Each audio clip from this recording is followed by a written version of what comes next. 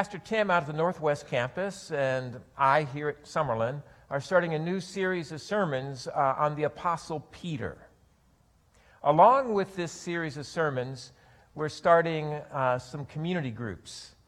The community groups will start meeting this coming week. Each group will meet once per week for the next 5 weeks. And in the groups, it's an opportunity to gather with some other folks from the church, to have some fellowship, and to do a little bit of study, to explore more deeply some of the themes that come from the sermon series itself, and the experiences that folks have and the witnesses that come from these community groups are just wonderful. So I'd encourage you to think about praying about joining one of the groups. There's 10 different groups that are already scheduled that are listed in your bulletin. There are different times in the week, different places to make it easy. If you want information on helping to get signed up for a group, you can certainly go to the Connection Center after the service. They'll help you there. Or you can fill out the blue card. It's in the back of the pew. Drop it in the pew, in the offering later today, and we'll call you. Or you can see Carolyn over here. Welcome back from vacation, Carolyn. Or me, and we'll make certain that we get you the information you need to get hooked up into one of the groups. Those who are going to be in the group will be receiving an Adam Hamilton book, Peter, Flawed but Faithful. And then Pastor Tim wrote a companion study guide that we'll be using to go through our community group experience.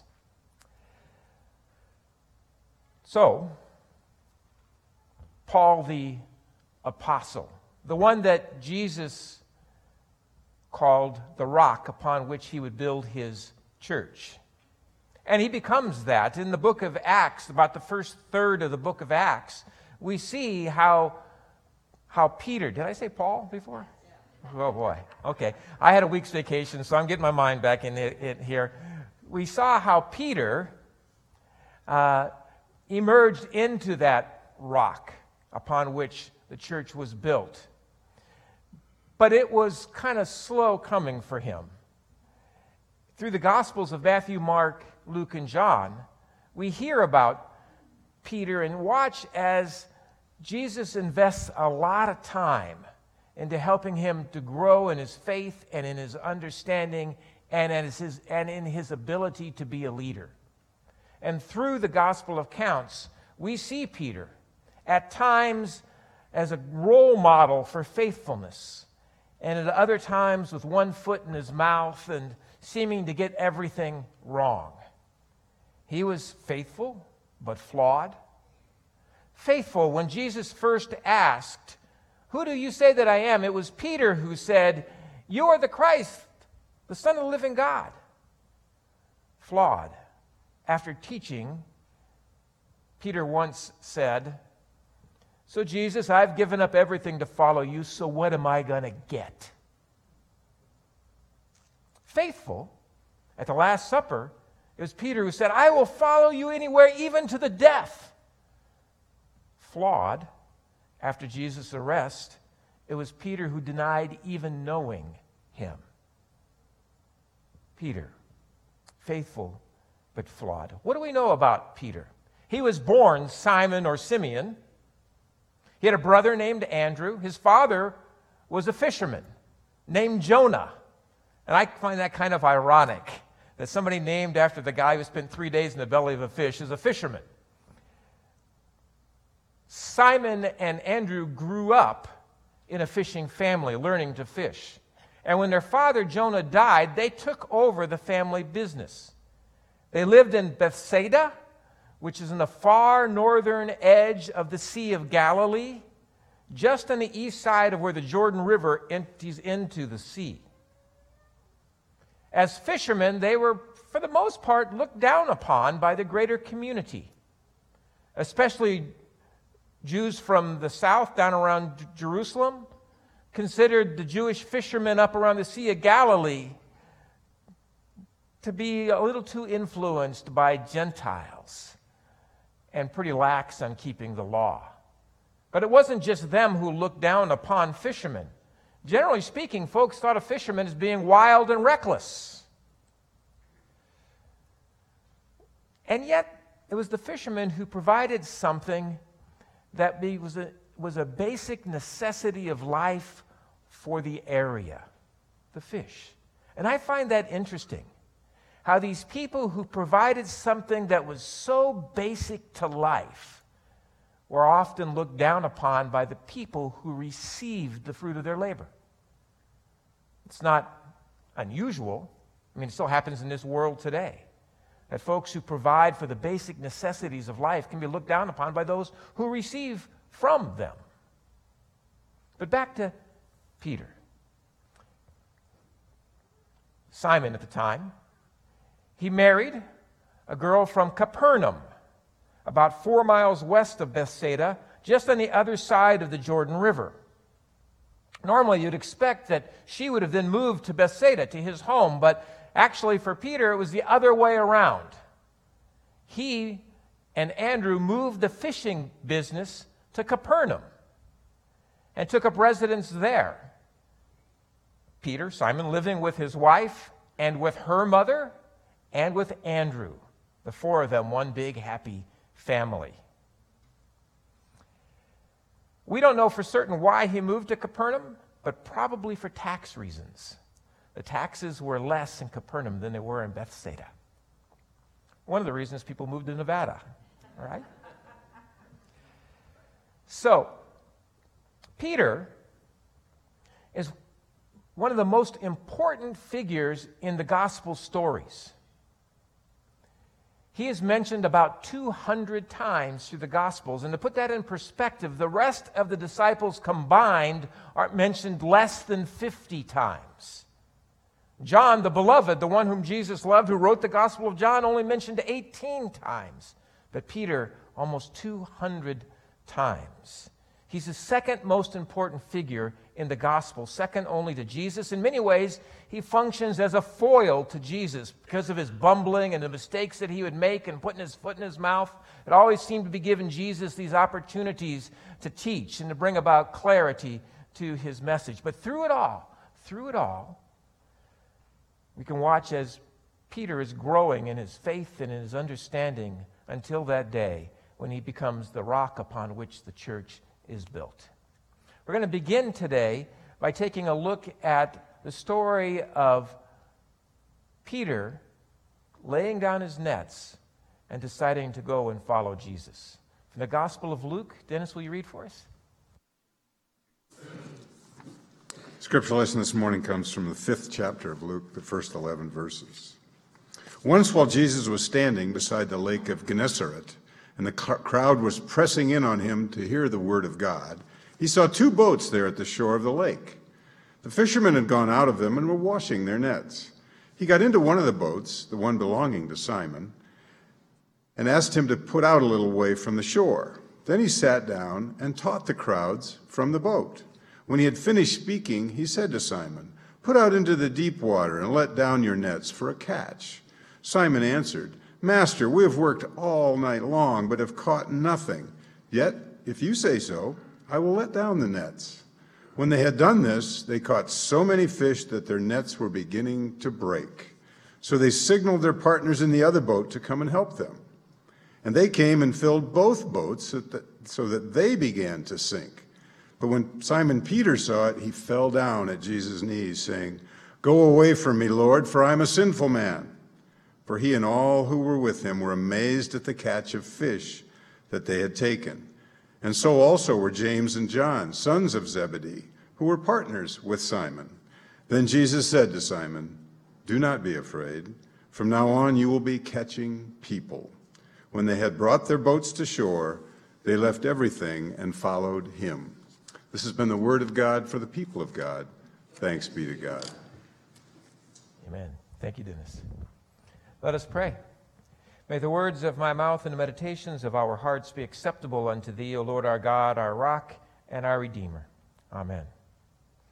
It's quite an amazing story of this encounter with Jesus that results in Peter laying down his nets, leaving behind his occupation to go and follow Jesus. In some ways, it's kind of hard to relate to this story. It seems as though Peter comes to a place of great devotion awfully quickly. Peter is on the shore. of Gennesaret, the Sea of Galilee. He'd been out fishing all night long, didn't go well. He's cleaning his nets in order to be able to go home and get some rest. Jesus arrives. A crowd of people are around him. And Jesus goes over and climbs into Peter's boat. Climbs into his boat. And then says to Peter, "Take me out on the sea." And Peter does it. He does it. I mean, imagine, you just got your car washed. I know how you love to wash and wax your car. You just got it done, and it's spotless. It's perfect. When somebody comes up, maybe somebody you don't even know that well, who says, "You have to take me up to Mount Potosi now." And you know it just had rained, so those dirt roads are going to be all muddy, and any work that you had just done will end up being a waste of time. Would you do it? Would you go? Peter went out onto the sea. And if that weren't enough, then Jesus asks him to cast out these nets that he had just finished cleaning. And yes, by now, Peter had heard Jesus teach, so he knows that he's a great teacher. But Peter was a professional fisherman. He knew how to fish. He knew where to fish. He knew when to fish. And he knew you do not cast your nets into the Sea of Galilee during the day because the fish can see the nets and they swim around it. You cast it out at night when they can't see it, something he'd done almost every night of his life. He knew casting the nets during the day would not bring about anything good but a waste of his time. And still, he does it. And it's kind of hard to relate to a little bit that he would act in such a devoted way so quickly, except it wasn't that quickly. Because this is not the story of Peter meeting Jesus. This is the story of Peter deciding to follow Jesus. But Peter had already had a number of experiences with Jesus before this moment. We hear that first one in the Gospel of John, the first chapter, where Andrew and Peter, then Simon, had traveled down to see John the Baptist. John the Baptist was doing his ministry along the Jordan River down near the Dead Sea. So it was a 5 to 7 day walk to get to John the Baptist from Capernaum. They were motivated to see John. And once there, we learned that Andrew, Simon's brother, was a disciple of John's. He was close to John. And so there's a scene where Andrew is talking to John. Another disciple of John's is there as well when Jesus comes walking by. And John points him out and says, "There goes the Lamb of God." Andrew immediately starts following Jesus. Jesus is aware he's being followed, so he turns back toward him and says, "What are you looking for?" All Andrew knows to say is, "Rabbi." At that time, Jesus then takes Andrew and this other disciple, and he spends some time with them and talks with them a little bit. And then Andrew runs off to get his brother Simon. He tells Simon, "Come and see, we have found the Messiah." Simon goes with him, and they find Jesus again. And Jesus looks at Simon, and he says one thing: "You will be called Cephas," which translates Peter. The next time we see Simon, Peter, he's back up in Capernaum. His mother-in-law has gotten really sick. Jesus shows up at his house, goes inside, and heals his mother-in-law. A couple of days later, it seems like just a short time later, he's out cleaning his nets after a bad night of fishing when Jesus shows up again. And that's when he climbs in his boat. And when Jesus climbs into Peter's boat, Peter knew Jesus already. And when Jesus tells him to take him out in the lake, Peter owed him already. And when Jesus tells him to cast his nets out into the sea, Peter had already experienced something of his miraculous power in the healing of his mother-in-law. And so, he casts out his nets. And suddenly, Peter starts to seem a little bit more relevant, at least to me, because it took him some time to go from hearing and thinking about Jesus to actually deciding to follow him. And that's kind of how it is with our lives. I mean, we hear about Jesus. We hear people talk about him. We hear stories of his life. We hear about his miraculous powers and the healings that he can bring. We come to church, we pray, we read a little bit of the scriptures, and we just kind of listen. We look, we listen. But there's a difference between being around watching than deciding to follow. There's a difference between watching Jesus and deciding that he's going to become the focal point of our lives, that we're going to follow him. That moment for Peter came when he was out doing the thing that he knew how to do best. He was out on the ocean or the sea. He cast his nets out, a fisherman. He was doing what he knew how to do best. And what happened after that, as a fisherman, he knew that he himself had nothing to do with the amount of fish that were caught. It was because of Jesus that this had happened. And suddenly, Jesus became relevant to his life. Became very, very relevant to his life. I mean, this story is so filled with what Methodists call the prevenient grace of God. You know, that grace that comes before we're even aware of it. I mean, Jesus just keeps showing up in Peter's life. Shows up down by the River Jordan. Shows up in his own home. Shows up in his workplace. Just keeps showing up. And then invites Peter to do something. And it's when Peter does something that everything in his life begins to change.